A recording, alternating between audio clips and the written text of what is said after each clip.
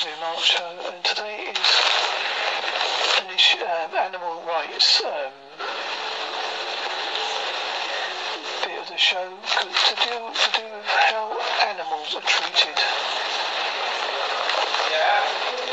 Indian elephants are snatched from their mothers in the wild when they are babies and taken to secret training camps.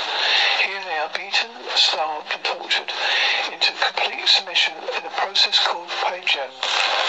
Pajan is a term for breaking the spirit of the elephant by beating, starving, chaining and torturing it into complete submission. The first step for the beast is to be forced into Karali, K-R-A-A-L, or crushing cage. This is a wooden structure designed to keep the elephant so tightly caged it cannot move, not even to turn around, nod its head or sit down.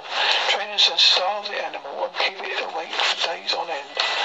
Exhausted and on the brink of death, the elephants are then beaten with wooden weapons, especially designed to inflict as much pain as possible. This happens every day for at least 6 months, but can go on for years. When they finally, their spirits is so broken that they let the trainers ride them, but are deemed safe enough to be rented out or sold to tourist attractions and temples across India. Nearly half the elephants die from this abuse.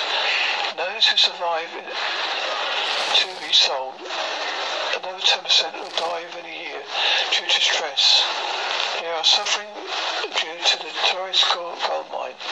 Elephants can be rented out for rides, festivals or to temples for anything from £34 to £1,600 a day in a country where the average labourer only makes £10 a day.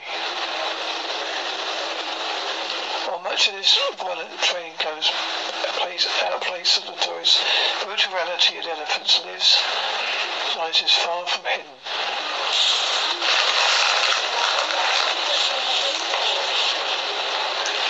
Elephants are taken from the wild as babies and put in secret training camps. They are taught to fear the manhots, trainers. Arashki, A-N-K-U-S, wooden sticks, a metal hook designed for beating. It's thrusted against the elephant. If it drops to the floor, the animal is beaten. I'm sorry this is very graphic, but I think elephants should be treated with respect. If you go to India, do not